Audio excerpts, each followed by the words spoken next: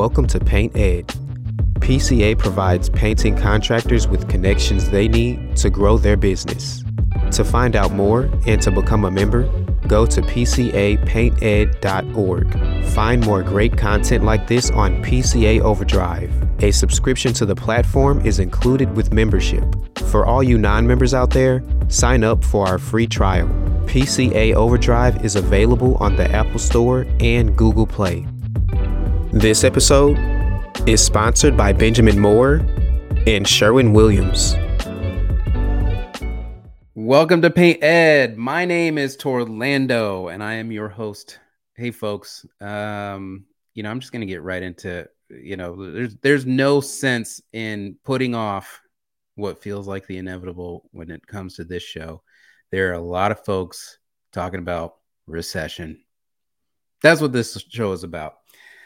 Here's the deal. My background is not in economics, but I try to surround myself with some really smart people. And so I'm bringing on my advisor to the show, Roger Lee. He's with a firm that's a registered investment advisors. And I'm bringing him on to really get to the bottom of this because I'm starting to see some stuff out there with some folks saying some things. And I'm like, do they really know what they're talking about? I wouldn't say that I'm the biggest skeptic in the world, but there are times, I've just been through some stuff to where I'm like, you know what? There's gotta be something below this. There's gotta be a question behind the question. There's gotta be a problem behind the problem here. This surface level stuff that we're seeing in headlines and the media blowhards, and they're on both sides. Okay. They're on both sides of the political divide. It's hard to get down to the truth. And so I wanted to bring on somebody who I believe really knows what they're talking about. And so we're going to figure this out. And not only this, but we're going to come up with a plan to help our listeners get through whatever is coming. Before we jump into this conversation, I just want to remind you guys that this episode is available in video on PCA Overdrive, where you can get 500 plus hours of video content. It's $5.99 a month for non-members. It's free with membership. Go to pcapainted.org to download it or find it on the store. And this particular conversation, I think that my book, I've released the second version of my book, Sprint, where I talk a lot about team and cash flow. So a lot of you guys have new team members. You're trying to hire new team because demand still is high. And then there's this aspect of managing the cash flow is, when I think about finances, and I talk to different contractors about this. You always get into these groups where it's just like, oh, how much revenue do you do? And it's like they're telling you the top line. And that is never the full story. Top line revenue, in my opinion, is one of the worst indicators of financial health. And then you get some people who are just a little bit like, okay, yeah, I get it. You're doing 2 million, but you could be spending 2.5 million to get it.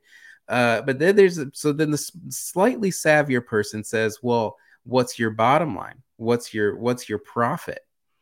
And here's the deal, folks. You can actually, because of the way that money works and finances work, you can look at that financial statement and you can look at your profit and think, man, there's a lot of profit there. But then when you look at your bank account, you're thinking, where is the profit?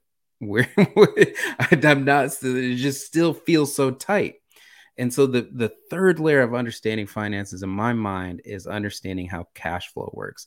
And that's the flow of money, and it's the timing of it, the money coming in, the money going out, and making sure that your cash flow, because the reality is that you could have great cash flow and not have a lot of profit and still be a very successful business. Look at Amazon. For 20 years, they were in debt, no profit. Right. But their cash flow is great, and they've become one of the strongest companies in the world. So there's a lot to understand about finances, and it's important that you bring people into your world who understand this, who can help you wrap your mind around it, because here's the reality with finances in particular. In my opinion, Finances are the one thing in business that is linked most to fear than any other aspect. You can have a hard time with finding employees. You can have a hard time with customers and customer service. You can have quality control issues. You can have, low sales. You could have all these interpersonal problems. All that stuff could be going wrong. You're not usually afraid. Money, lack of cash makes you afraid. Talk of recession makes you afraid because at the end of the day, you are thinking, how am I going to survive?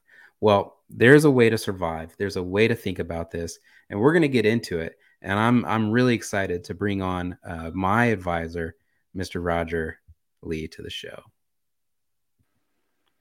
Hey, welcome to the show, Roger. How are you doing? Good. Thanks for having me, Orlando. Yeah. So, Roger, I wanted to bring you on because we've had conversations about this. I trust your advice, and you just know a lot about this stuff. As I have been talking to people, they're very afraid of a recession, and there are a lot of news punditry and all of that saying that it's coming, it's looming. I'm even seeing people do videos where they're like, it's coming, people. Here's what's the reality? What's the truth? Is there actually a recession coming, or are we just afraid of a recession coming? So we do know that the economy will slow down. We don't know the extent of which it's going to slow down. Okay. And if you look at the term recession does not mean depression. Recession simply means 2 quarters where the GDP slows down. And it doesn't mean there's going to be crazy lines to buy bread. It doesn't mean everyone is going to be homeless. It just means the economy is going to slow down. Can things slow down very aggressively and for a prolonged period? Yes, that's absolutely possible. Mm-hmm. But there's no certainty around how bad things can get, or if this is going to be a soft landing.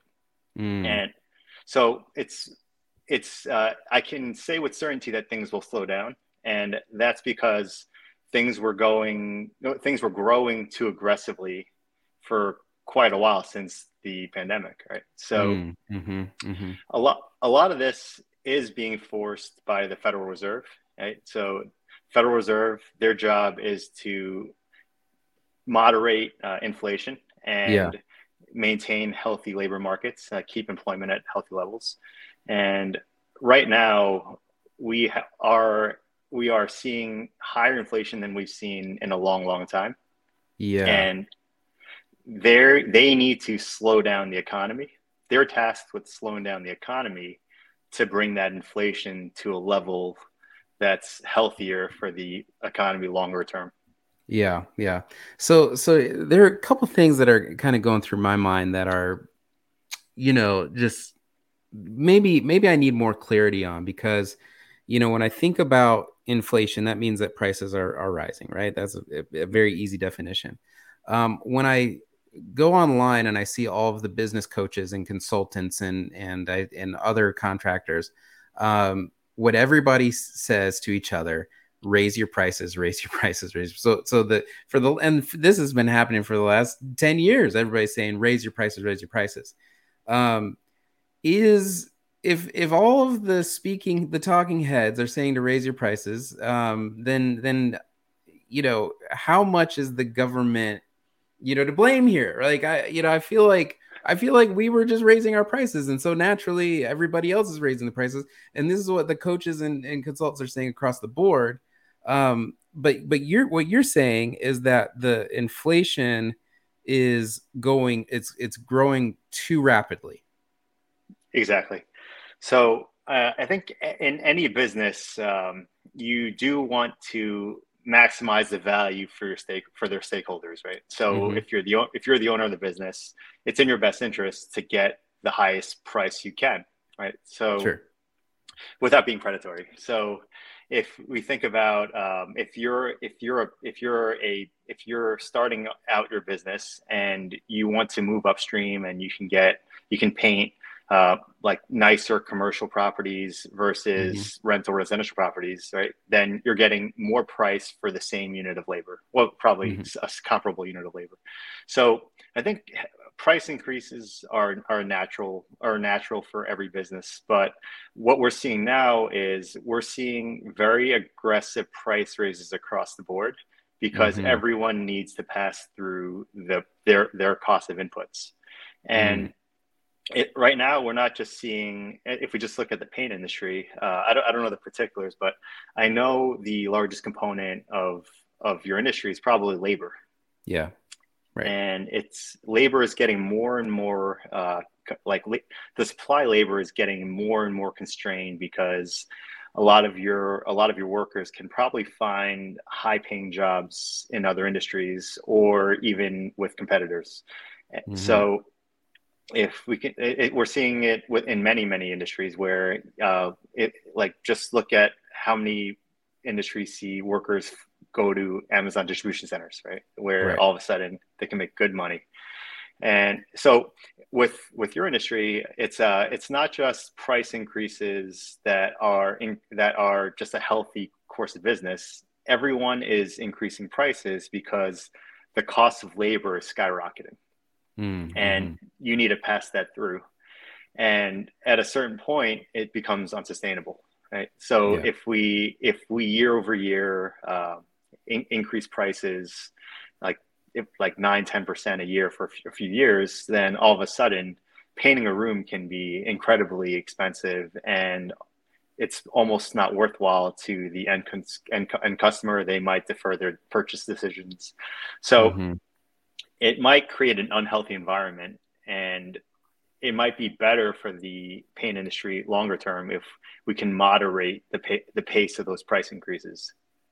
So that's just my speculation. I don't have data points to support that, but there's like a healthy level of price increases that's good for the business, good for everyone in the industry, and then there's the unhealthy rate of price increases, which might cause demand destruction, might cause, there might be longer term implications that we're not considering.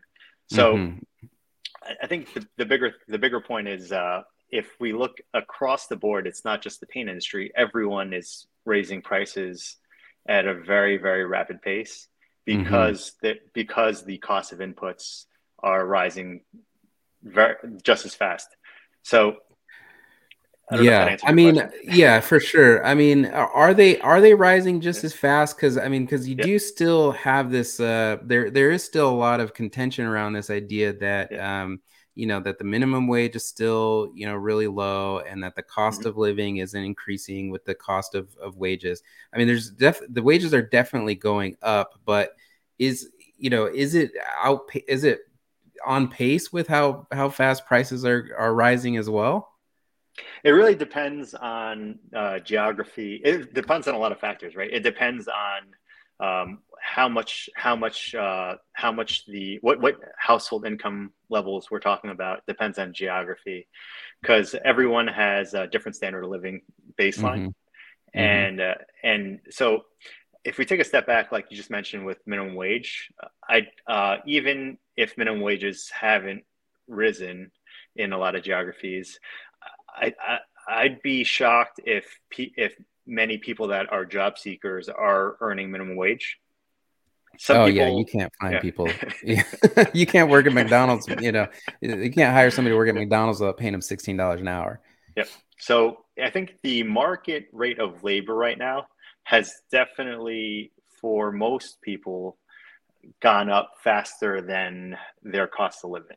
That's it, but it really depends. I'm sure there's going to be different scenarios, but if you look across the board, I think a lot of people now, depending on where they are in life or industry, are definitely making more than they have in the past, and that multiple probably exceeds their cost of living. And at the same time, they might have accommodated a higher standard of living, right? Like they might have moved into a nicer place, bought a nicer car.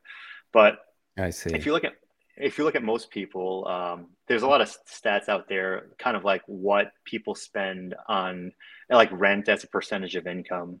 And I think in expensive geographies, it'll be like 30%. In lower cost geographies, it'll be like 20%. But in general, the cost of housing should lag a little bit, right? Like most of us will have a mortgage that hasn't changed. Many people, their rent resets once a year, or maybe less than that. So I think the cost of the market value the market value per unit of labor has probably gone up faster than the dollar outflow for your comparable cost of living. And that really depends on a lot of factors. Like even if you look at how we track inflation, there's a lot of numbers that go into the consumer price index, right? Or like the producer price index. So it really depends. But I think in general, a lot of people are earning more now than they have in the past. And that increase in the past year or 2 years is higher than how you would index their comparable cost of living. So this is, I mean, this is crazy to me because, you know, these are good things, but they're causing a bad outcome. And so the idea here, if the Fed is instigating in a way an economic slowdown, you know, what is the motivation behind that? Why would they do that? So if we keep operating in an environment where everyone is spending a lot of money, prices will keep going up across the board. And if you look at a lot of, I'm a pretty frugal guy personally. I drive a Subaru with 130,000 miles on it. But if I look at a lot of my friends are complaining that it's taking a year to get the car they want. I have friends that were waitlisted on a brand new Bronco. And if you look at the price of Broncos, they're insane right now. Like people are spending $60,000 for a Ford Bronco, right? Right. Yeah. So we're definitely at a point where a lot of people are spending a lot more than they used to, and it's across the board, right? It's like I think my friends that do very well, they're buying 6-figure watches. And then I have a lot of peers that are spending in excess of $50,000 on a car pretty normally, right? And we have been recently in a mode where people are spending excessively. And even if you look at like the NFT market, that's a little controversial, but I mean, I have some friends that when I hear about what they spend or what they made on paper on NFTs, it's pretty shock. It's eye gouging, right? it's eye popping. Just hearing, right? Like NFTs going for $250,000, right? So I think we're definitely at a point where the economy had a little too much froth.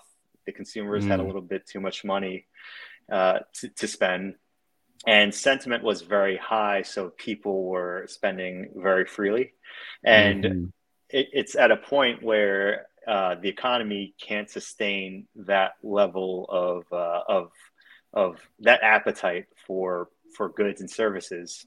Yeah. And it started to correct itself. Like in the past few months, everyone's heard about Target, right? Like mentioning there's been a pivot in the types of products that people want to buy. And if we take a step back, people think that there's been a shift from more products to services. Like people are still traveling a lot. Like airlines are canceling flights and stuff, but there's still crazy demand, even with people thinking there's going to be a recession, right? Like everyone I know is talking about their summer travel plans. Right. So that's but we're definitely at a point where the demand is very hot for a lot of sectors, even after people have been talking about recession. And the Fed wants to curb that to bring prices down, or bring the rate of change of prices down to a point where it's a little more sustainable long term.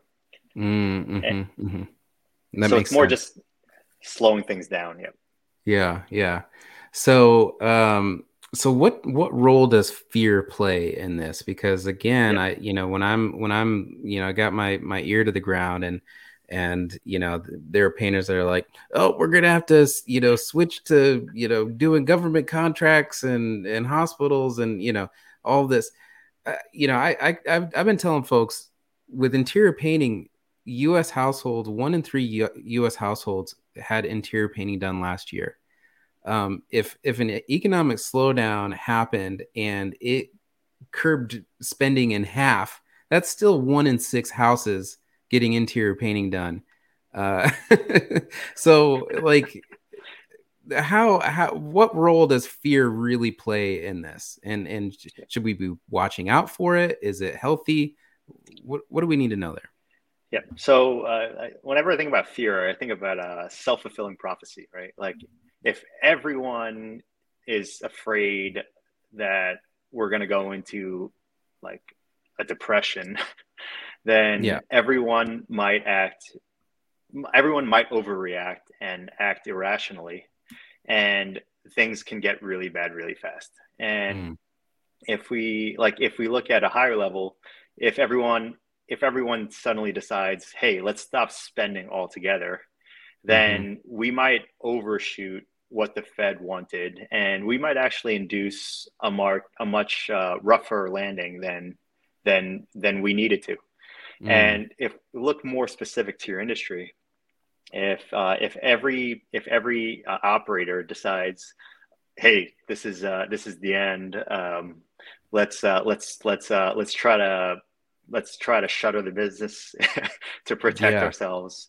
Let's try to get government contracts. Then all of a sudden, you might have a situation where people might start bidding projects irrationally and eroding prices to a point Mm. where a lot of businesses are barely breaking even or unprofitable, or Oh, yeah. maybe where people start bidding government contracts at a lower price point than the industry really needs to, where Mm. everyone might irrationally undercut each other.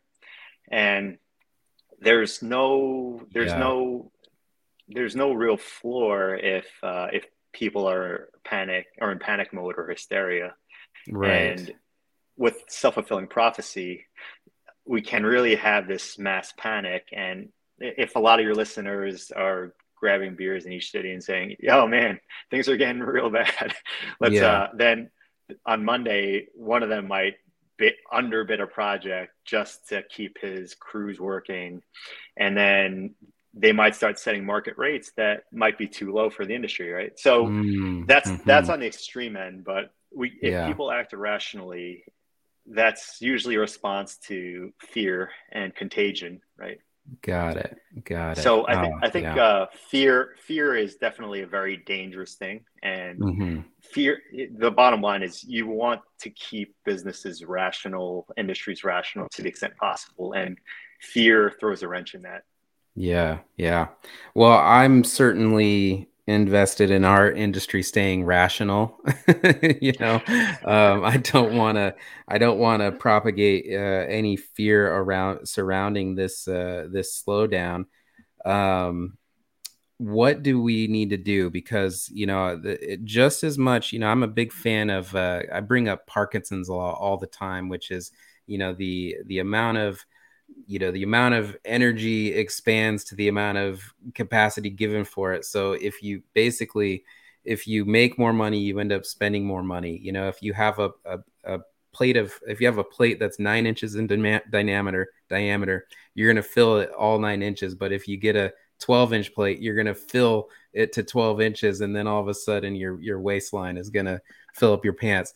So I feel like this happens with money all the time. My Mm-hmm. my suspicion is that there have been a lot of contractors out there who have been maybe a little bit more frugally minded, and they've been stashing away their nuts. But then there are probably others that are like, man, this demand has been crazy. Let's keep spending to grow, and they're not maybe on the most financially stable footing. So in this moment that we're in, where we can, with a certain level of degree, predict that there will at least be a slowdown. By the way, a number that I keep close attention to is the PMI, the manufacturing PMI, which basically measures how much manufacturing is going, and it's on a scale. Maybe you can explain this better than I can, but basically you look for the number of 50%, and if it's 50%, that means the economy is neutral, it's not growing or expanding. But if it's higher than 50%, that means the economy is expanding, and if it's lower, then it's contracting. For reference, June of 2020, I think it was June of 2020, the PMI for manufacturing dipped to 42%. It shot back up and has been in the mid to high 50s, but the past couple months, it has been kind of going down a little bit. It's at about, I think it's about, last month was maybe 53% is what I looked at. The reason that's important for us as paint contractors is because it deals with supply chain. And if Sherwin-Williams and Benjamin Moore are manufacturing paint and manufacturing more paint, then that means that we are painting more, right? So that number tends to affect the service sector, which is everything at that point. It's goods and so what I'm sure you would love to comment on this. Just in general, I think the overall, if we look at where things are right now, I'm sure everyone's working, and I'm sure most of you might see orders slowing down. You might be booking business at a slower rate, but things are still healthy right now. And if you look at PMI, a lot of that's more snapshot right now. But things are still healthy, right? Like the businesses are still booking business. Paint is still being applied, right? So I think it's not. It doesn't indicate, like, yes, you're seeing the trajectory moderate, but it doesn't really indicate that there's going to be hysteria and no orders in the future. Right. And it is showing, to your point, a very healthy level of activity given the concerns in the marketplace. And one thing you mentioned before the show, you were like, part of this forced slowdown could just be to get supply chain to catch up. I mean, that's part of it. It's just trying to make everything work in balance. So going back to the folks that, they just realistically have been overspending, and like many of us, which is why the inflation is there to begin with. It's like, how is a problem caused by a good thing? That's what's going through my mind. It's like, wow, like business is great. That's a problem, But so to those people who are, spending a lot of extra money, what do they need to do right now to sort of make sure that, whether good or bad, that their company is going in the right direction? They're going to be safe. They're going to be prepared. Yeah. So there's a lot of things you can do, but if you start from the top, you want to look at what business you've been booking recently, how long you're booked out, right? You want to see what visibility you have on your business, right? You want to see if you're residential, or like if you're working with a builder, trying to see what's in their pipeline, see what's committed. If you have big contracts, you want to see how long you're booked out, right? You want to see how much visibility you have, and with that, you also want to see like how you might index your pricing, right? You want to see if there's ways you can pass through like cost increases. But I think what's more important is where you don't have visibility, you want to figure out where things stand currently. Oh, did I lose you? Yeah, where you want to get a good snapshot of what your break even is with your business today, right? You want to see what are your fixed costs, what are your variable costs. Like if the business slows down, you might not have to do as much advertising, Facebook ads, or whatever you're using. But you want to figure out what's a break even point based on your fixed expenses. Yeah. And you also want to see if you do operate at a loss, where if you do have to throttle back and lay people off, like what the different scenarios look like. But more importantly, you want to see If things get really bad, you want to see how long you can survive with those fixed costs, and you want to see what you are prepared to endure, and how Yeah. long you can endure it. Right. So Yeah. it's really That just makes a lot of it. sense. Yeah. If I could jump in here. So, this is you've called this just doing a stress test on your Yep. business, right? Yep. And the way that I've looked at it in the past is, and I do talk about this in the book, is putting your finances on a calendar and saying, okay, I literally, Roger, I literally have a printed calendar right here that I do my personal finances on, and because I want to see when the money is coming out and when the money is going out, when it's coming in, when it's going out. And so in a business, you want to take the money that you have in the bank, the contracts that you have. I sales velocity, I tend to take that with a grain of salt because anything could happen and all of a sudden the leads dry up. But I take a look at that and I think, okay, how long can the business go? What is the date on the calendar for when, like you said, my fixed expenses run out relative to the income that I have coming in and what's already in the bank? And that tells me so much. Like that's kind of my doomsday clock. And for a lot of businesses, it's like a month. I mean, like a lot of small businesses, especially, it's like it's not as long as you think it is, because you're just running so tightly. Um, Talk to me a little bit about how to. So once we know what our break even is, how do we lengthen that runway? What are the best ways to lengthen that runway? Yep. So there's we can look at it like we can look at offense and defense separately, right? Like Sure. uh, uh, on the offense, we can try to figure out are there ways, even in a downturn, where you can find ways to get business, right? Like if there's other places, if there's new sources of income you haven't considered, Mm-hmm. and then that or like things where you might trade down in business, right? Like Yeah.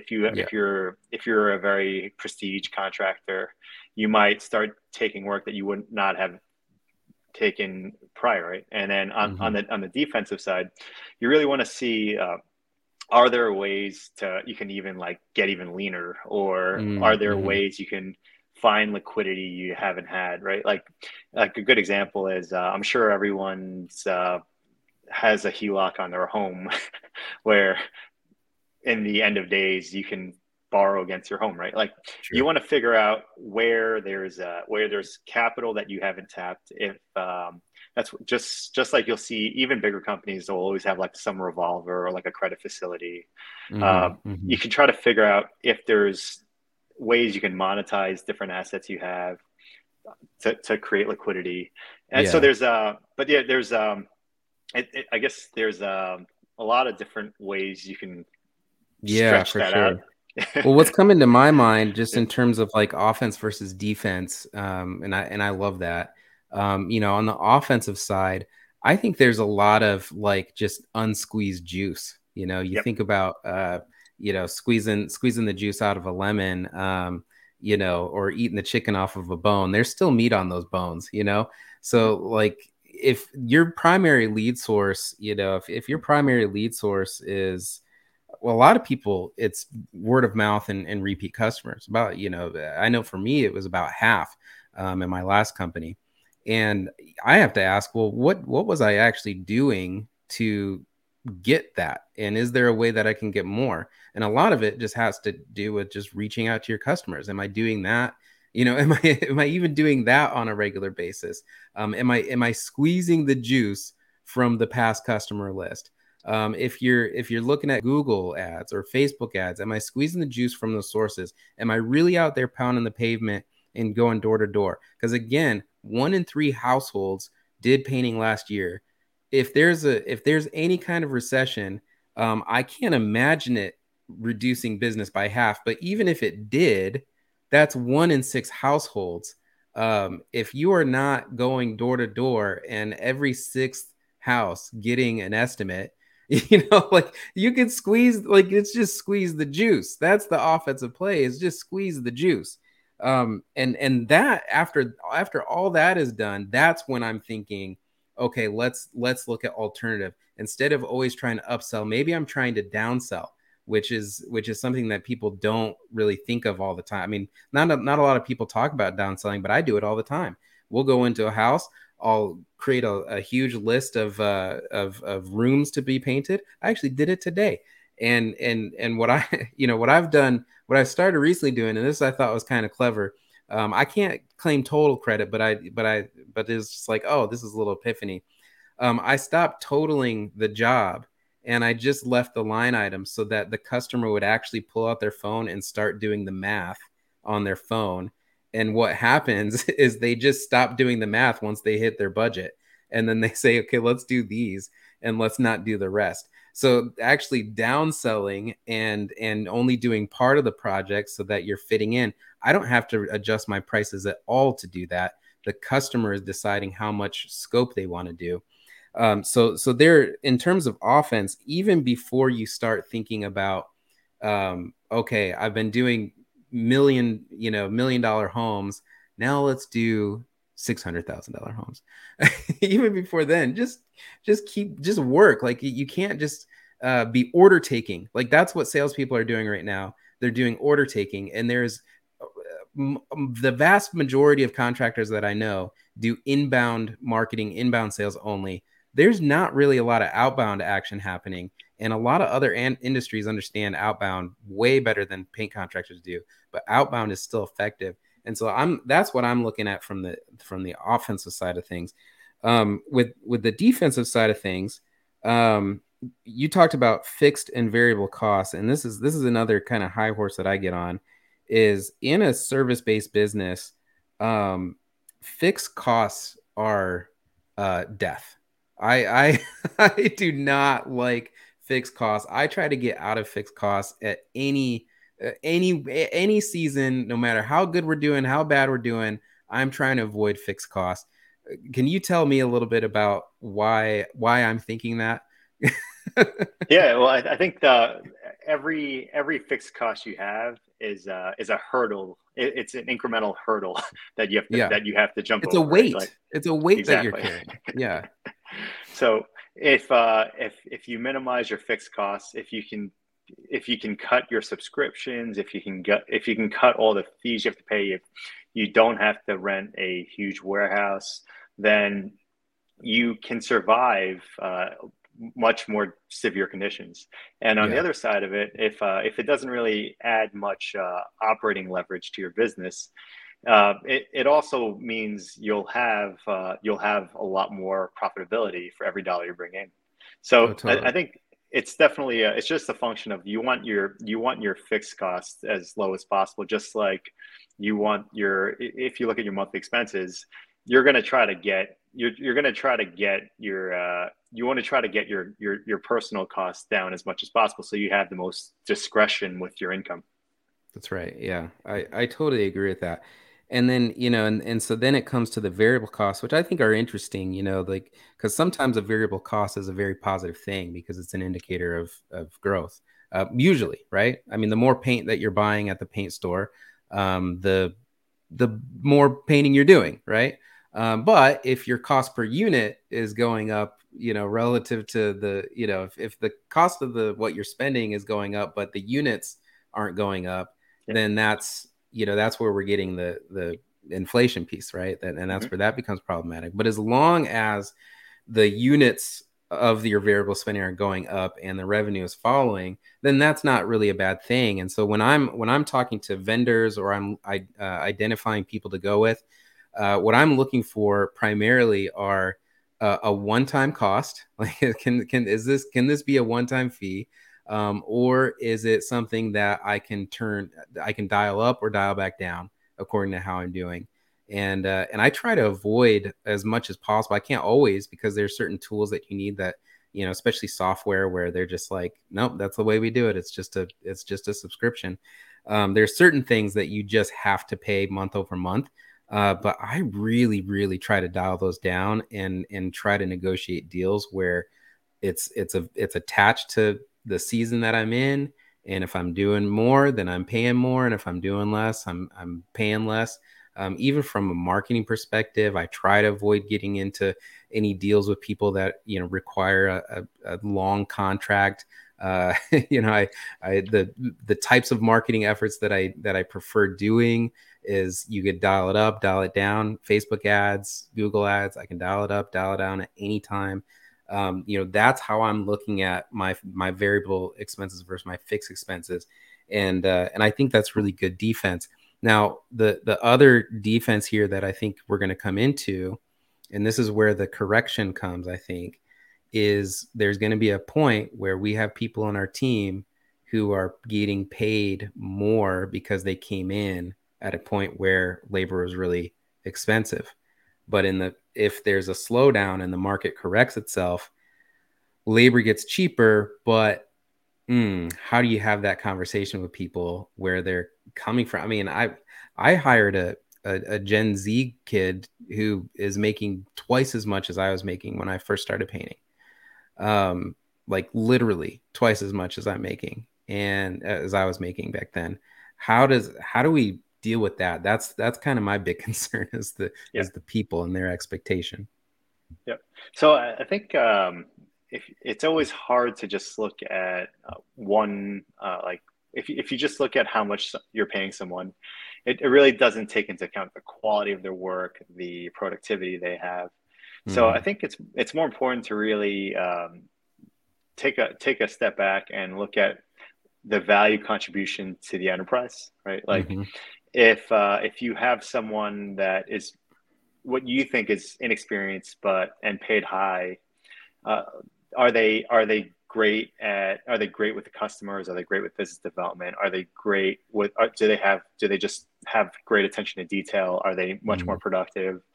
And I think in the event you do have to lay people off, it's really just figuring out who per unit of value for the enterprise is the most overpaid in that context, right? So it's like I think especially in the service industry, oftentimes like we get too fixated on like actual dollar per hour or dollar per unit of labor and not quality or productivity, right? So it's if in that scenario, you really want to have a good idea of who you think is overpaid for their contribution.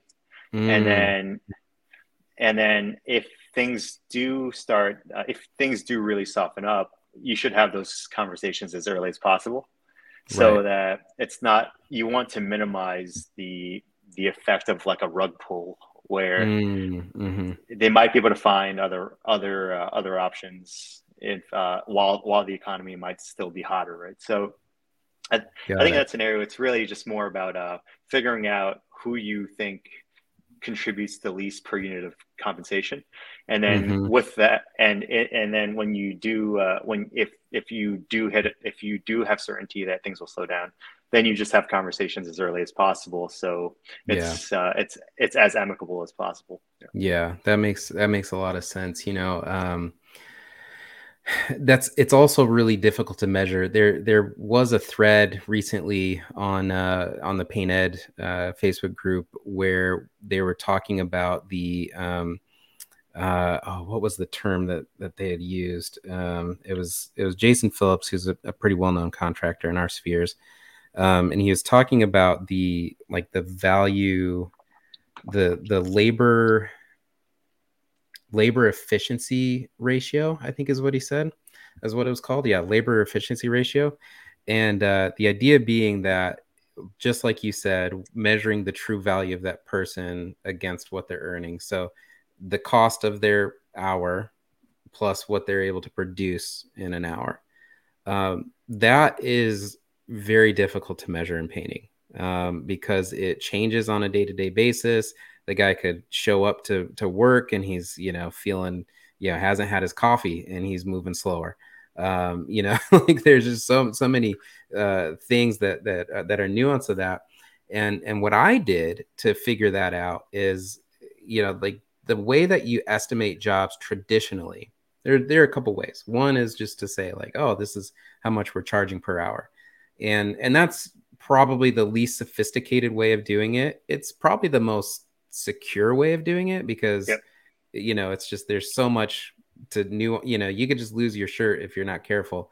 But the customers hate it because they don't want to be an open bank. And so, just charging straight per hour is difficult, just as a salesperson. So then like the contractors, what the vast majority of contractors do is they charge according to production rates. When I say the vast majority, I mean the vast majority of like smart contractors. I think the vast majority of contractors do the WAG method, which just is a wild ass guess. They just throw out a number and that's it. But the ones that you're using production rates, it's kind of just a spin on dollar per hour, because what they do is they say, okay, we're going to measure this room and then we're going to time our guys to figure out how many square feet they're producing, and then we're going to divide that by the number of hours that it took, and that's our square foot per hour. And then if we want, somewhat arbitrarily, we want to charge $65 an hour or $75 an hour, then we just take that unit, multiply it by the hour. I still don't like that, because to me it's like, well, who were you tracking the first time you took those production rates? Was it somebody who's skilled? Was it somebody who was new? Did you do an average of 3? Like how did you determine this rating? And I just said, well, that I don't think that's accurate at all. And it's not, because I, over the course of 12 years of my last company, for the life of me, I couldn't get people to produce on time. It was, sometimes they would produce very, very fast, and sometimes they'd be slow, and there's just no rhyme or reason to it, until I realized that each individual has a production capacity. And it was when I did that, I said, okay, I got to figure out how to quantify their production in a way that isn't, having them measure out every single room and every single square foot or linear foot. And so I developed a point system where all of the units of measurement in a house are converted into a point value. And then now I just give a goal according to their level of how many points. So an apprentice needs to produce 7 points in a day, and a journeyman needs to produce 10, and a craftsman needs to produce 13.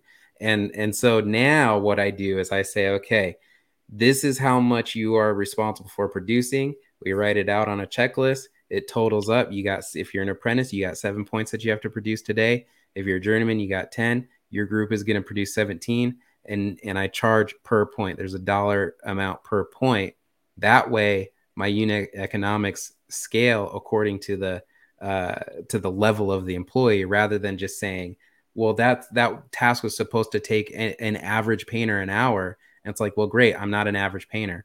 I paint faster than the average painter, or I'm new, so I paint slow.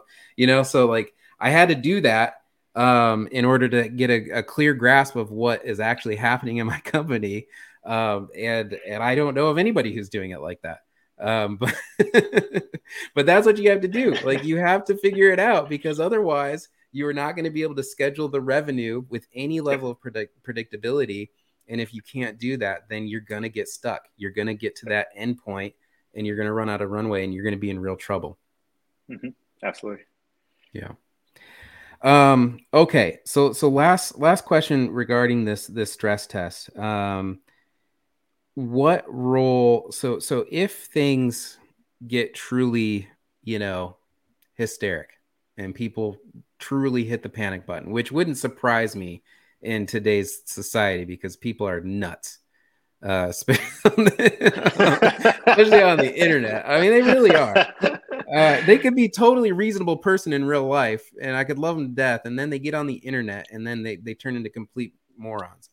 So if stuff goes on that it's just like, okay, this, as fast as inflation was rising, the economy's going back down, what's what do we really need to look at? And my guess is that it has something to do with our personal finances.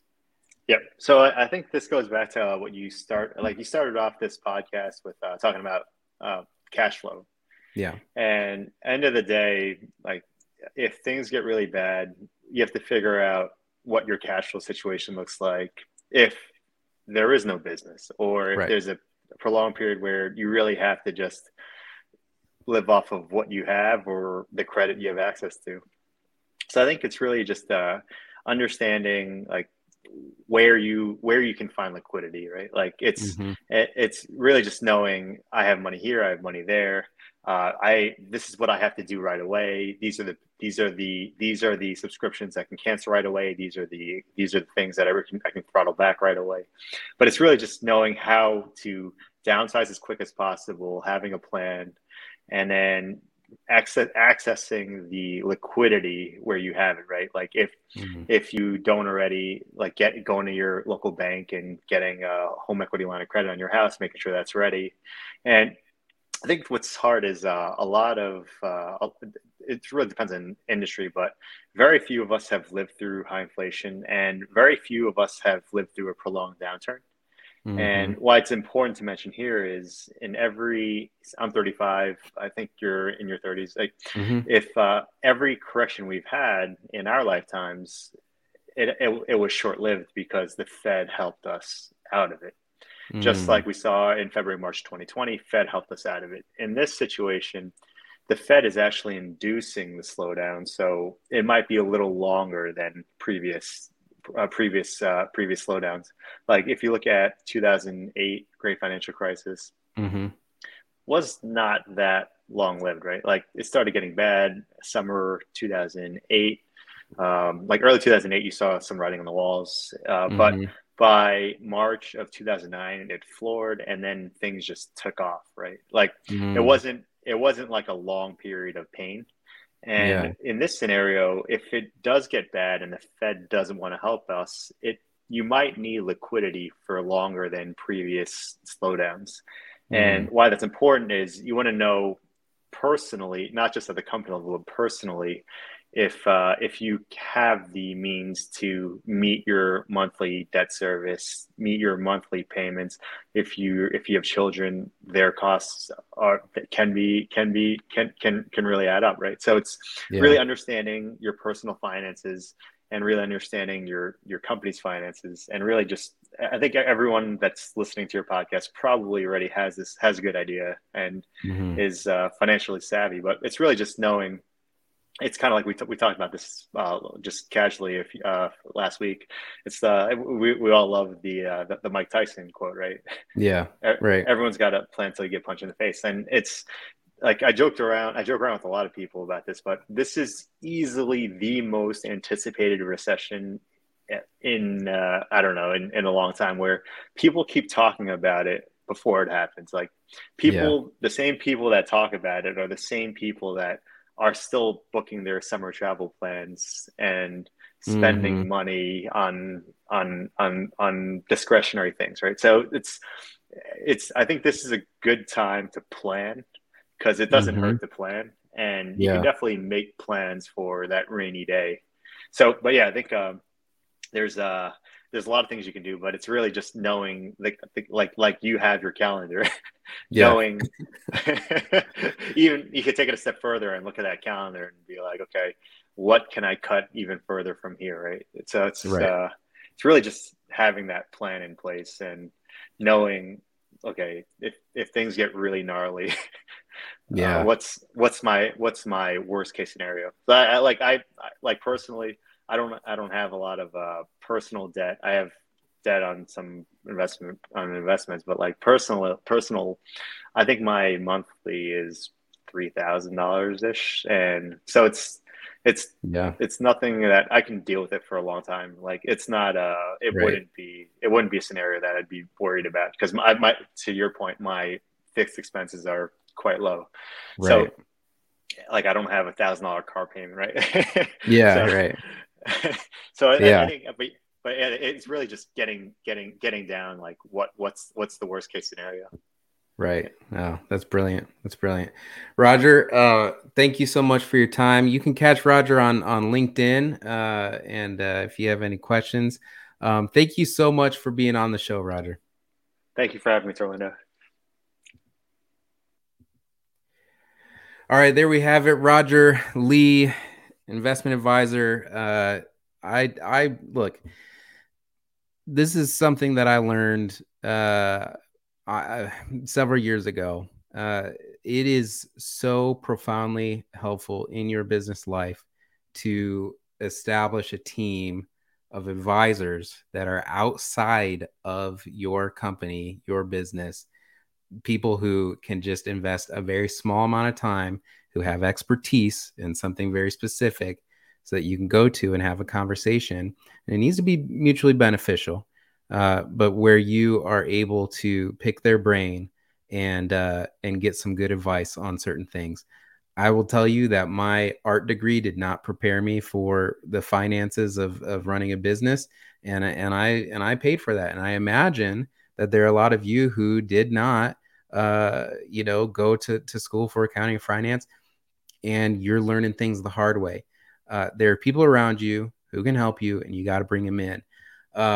What a great show. What a great show. I'll tell you the last thing that I'll say about this recession stuff.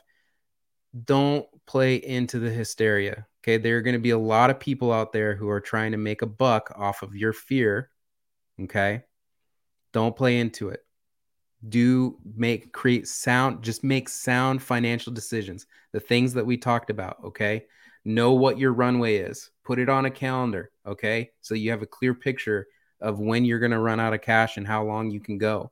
Start cutting those fixed expenses in both personal and your business lives. Like there's really never a bad time to do that.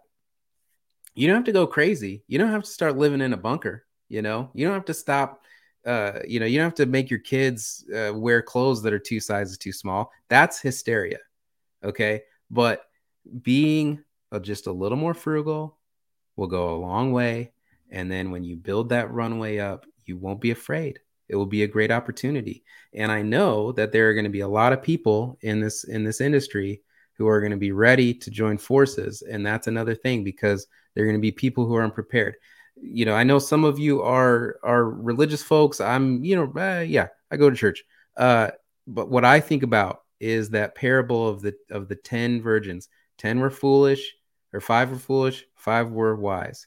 The ones that were prepared had no reason to fear. The ones who were foolish, they were afraid. Which one are you? That's my question. Thank you for listening to PaintEd. PaintEd podcasts are produced by the Painting Contractors Association and is made possible by members and industry partners.